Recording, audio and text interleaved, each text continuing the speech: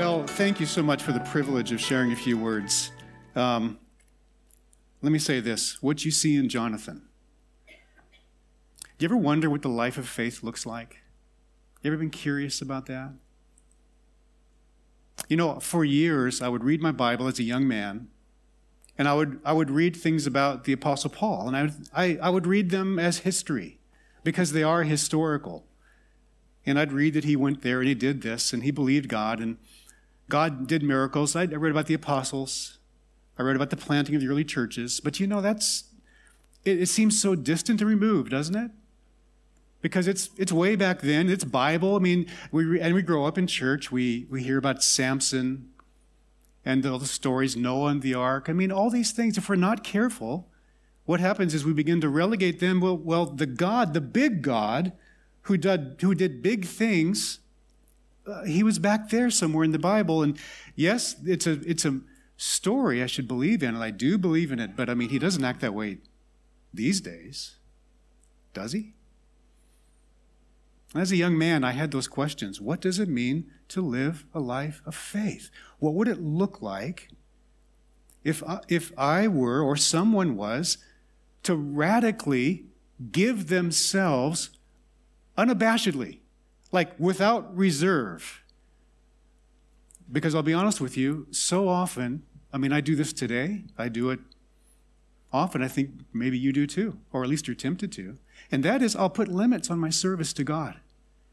And I'll say, well, Lord, I'll do this much. I'll give you this much of my finances. I'll give you this much of my strength. I'll give you this much of my life. But you better come through on your end, because aren't I being great?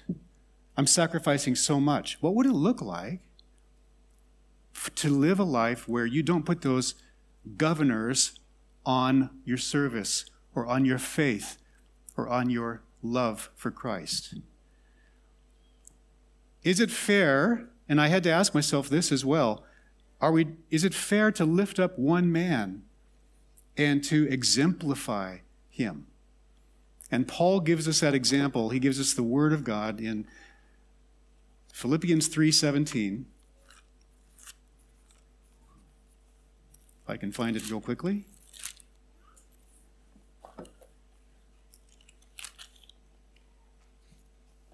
Listen to what he says. He says, "Brothers, join in imitating me and keep your eyes on those who walk according to the example you have in us." Keep your eyes on those who walk according to the example you have in us. And that's why I can feel like the Lord would want to anoint a book like this. We can pray for that anointing and pray for his blessing, because that's what we're doing. We're lifting up a life that was not perfect. Costas was not a perfect man, but he was a man who walked according to the example that we saw in the Apostle Paul. And Paul says, when you see men like this, follow them.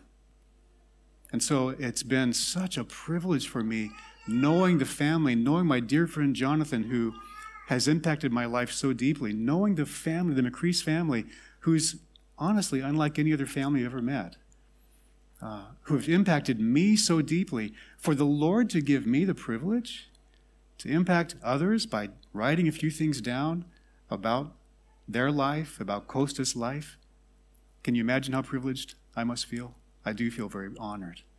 So let me share just a couple things about Costas' life that may whet your appetite for what you might find in the book. As a young man, 1987, so this is now 31 years ago, I was in my 20s, give away my age here. I think I was 26, 27, 28. The property that we could talk about, you saw a picture of it there where Jonathan talked about a camp property.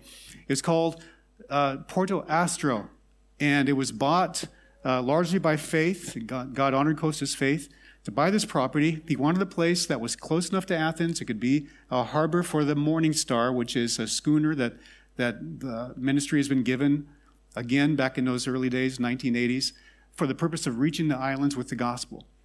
And so Costas was determined to find a piece of property, and he and Bruce McAtee, another missionary, young missionary friend, they searched all over the Peloponnesus in the south, and they went north, they looked all over the place, and finally there was this land that they found in a miraculous story. It went away, the people didn't want to sell it, couldn't meet the price, and then the death of a vision, and finally God opened the door. So here we were then now in late 80s on this piece of land that God had given to the mission. And I can remember, some of those early days on the property, there was nothing there. There was a caretaker family, the Rose family, tremendously gifted to be in that wild area. And they were just kind of Alaskan pioneer types who were just fit for that. But there was nothing else there. There were no structures built at that point. They were just living in a tent or in a trailer that had been ferried across. And so we were one day, very hot morning, cutting down bushes and making the tree line so we could put a fence. And we're way up above the bay, and it's a beautiful morning. The sun is sparkling over the water, and in the distance you can see the jutting mountain peaks of the island of Evia coming through the misty clouds, and it was hot. And we'd been working already for a couple hours. I was at Costa's side, and several others were around us, and we were beating bush back and bushwhacking and all this, and we decided we would take a break. A water break. And so we found the old thermos and our Dixie cups, and we're standing there overlooking this massive, beautiful view. And I thought to myself, well, this is an opportunity to kind of peer into Kostas' mind. And so I said, Kyrios Costa, Mr. Kostas, what do you, because in Greek that's, you show respect by saying that. Kyrios Costa, I said, what do you see when you look down here? Because there was nothing there. It was turtles and sagebrush, and that's it. But I knew in his mind he had a vision and a plan. I said, Kyrios Costa, what do you see when you look at this property? And he gets this look on his face, kind of this smile and this faraway look. And he says, Dan, he goes, I see the morning star. It wasn't there yet. I see the morning star, the ship out there moored safely in this harbor protected from the northerly winds. And he goes, I see a nice dock. You see that place over there? It's flat enough to put a nice dock. And then a little bit left of that, along the ridgeline and the border, we'll see a captain's quarters someday for the captain of the Morning Star. And then we'll see some houses built that we can put some supplies for the Morning Star in. Over here, we're going to see a soccer field. You see that tableland down there? And he's just rattling these things off, just one after one. And he goes, over here, then a little bit farther up, beneath our feet, there's going to be a lodge with a bunch of rooms so that people can come. We can hold conferences for Greek people who want to learn more about the Word of God, for churches to experience unity together. Maybe they're separated. They don't speak to each other in Athens, but they come here, and their kids get to know each other, and they enjoy camping together or this facility together, and it'll bring unity to the body of Christ. And up here, he said, in this cleft of the rock, there's a natural amphitheater that we're going to see someday. And he goes, Dan, can you imagine? Can you imagine sitting there with the moon rising over Scorpineria Bay, the stars above, and someone teaching the Word of God, and we're sitting there together worshiping and being together under the teaching of God's Word. That moment is significant for me because for the first time in my life, I could see something that wasn't there. I don't know what it was, but somehow Kostas' faith was enough for me to kind of grab hold of the coattails and ride along with him. And I could see it like I'd never seen something in faith before. That was such a fascinating moment for me. I'll never forget that. That experience sums up so much of what Kostas Makris was like. First of all, in three ways. First of all, it was his tremendous vision. Kostas was not a man content with what God had done in the past. He was grateful, but he was not content because he wanted to see God do the same thing in the future. And so he, by the eyes of faith, he wouldn't will it into existence. He didn't make it happen. But he believed that God would give him a vision and then the faith to bring that vision into reality. And so as I watched him exert his faith, I was learning that Kostas was a tremendous man of faith. Second of all, I learned that Kostas loved to take his faith and to help people see what he could see. And that's what he was doing for me. And the third thing was that he loved to invest himself in young men and young women. All of his life, all of his ministry life, Kostas was not content to just do the work himself and then write it down and give it to other people and let them, read about it someday. No. Kostas would always grab anyone and everyone who was around, and he would pull them along with him into the work. Friends, that's the life of faith. What does it look like to live a life of faith? Costas Makris was a man who lived a life of faith. Do you see Jonathan up here? I know one of the reasons you love Jonathan visiting here at Eltham is because when he talks, don't you sense that same thing in him? You sense that vitality and that energy and that excitement about what God is doing? What is that? That's a life of faith. Now, maybe you say to yourself, but that's for people who are gifted with faith. I don't have the gift of faith. Do you know what? If you're a believer in Jesus Christ, God has called you to something greater than just yourself. It may not be planting churches across the world. It may not be landing planes in cannibal valleys. It may not be being a martyr for Christ, but there's something that God has given you to do that requires faith. How do I know that? Because without faith, it's impossible to what? To please God. And so between where you are today and what God has for you, it will never be completed without faith. That bridge will never be complete. I always tell people as I work with new believers, and as a pastor, oftentimes I get a chance to help people answer questions, the hard questions. What about suffering? And what about, is the Bible true? And how can I know for sure that God is good because I see so many things in the world? These are legitimate questions, but I always tell them, that bridge of rational thinking, that bridge of concrete answers will only take you so far because God always leaves room for faith.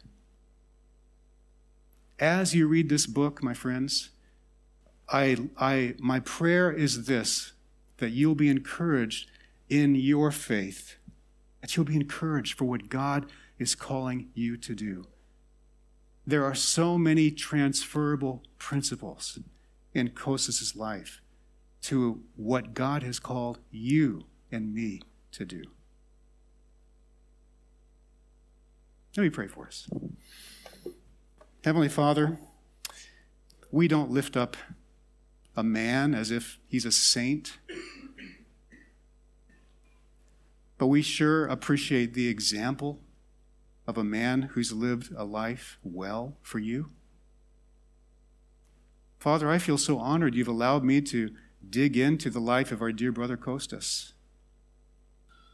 And we thank you for Kostas and Alki's example to respond to the calling that you gave to them, to respond to the need of those who would never hear about Jesus without people going. And they would raise their hand and they would say, we are willing to go at great sacrifice. And yet you would never have known it was sacrifice because of their joy in the process. Just as the Apostle Paul says, follow the example of those who follow my example. We long to be ones who would imitate those of faith, so that someday, Lord Jesus, we might be those who live a life of faith that others might also follow. We love you, Jesus. We thank you for what you're doing in Greece, and we thank you for what you're doing at Eltham. And Lord, we thank you for the life of faith of every believer in this room, and for what you are calling each individual to believe you for. May you prosper them in every way. May you be delighted in their steps of obedience, both individually and as a church family. We love you, Jesus. Tutor us, mentor us, call us higher in our life with you. In Jesus' name, amen.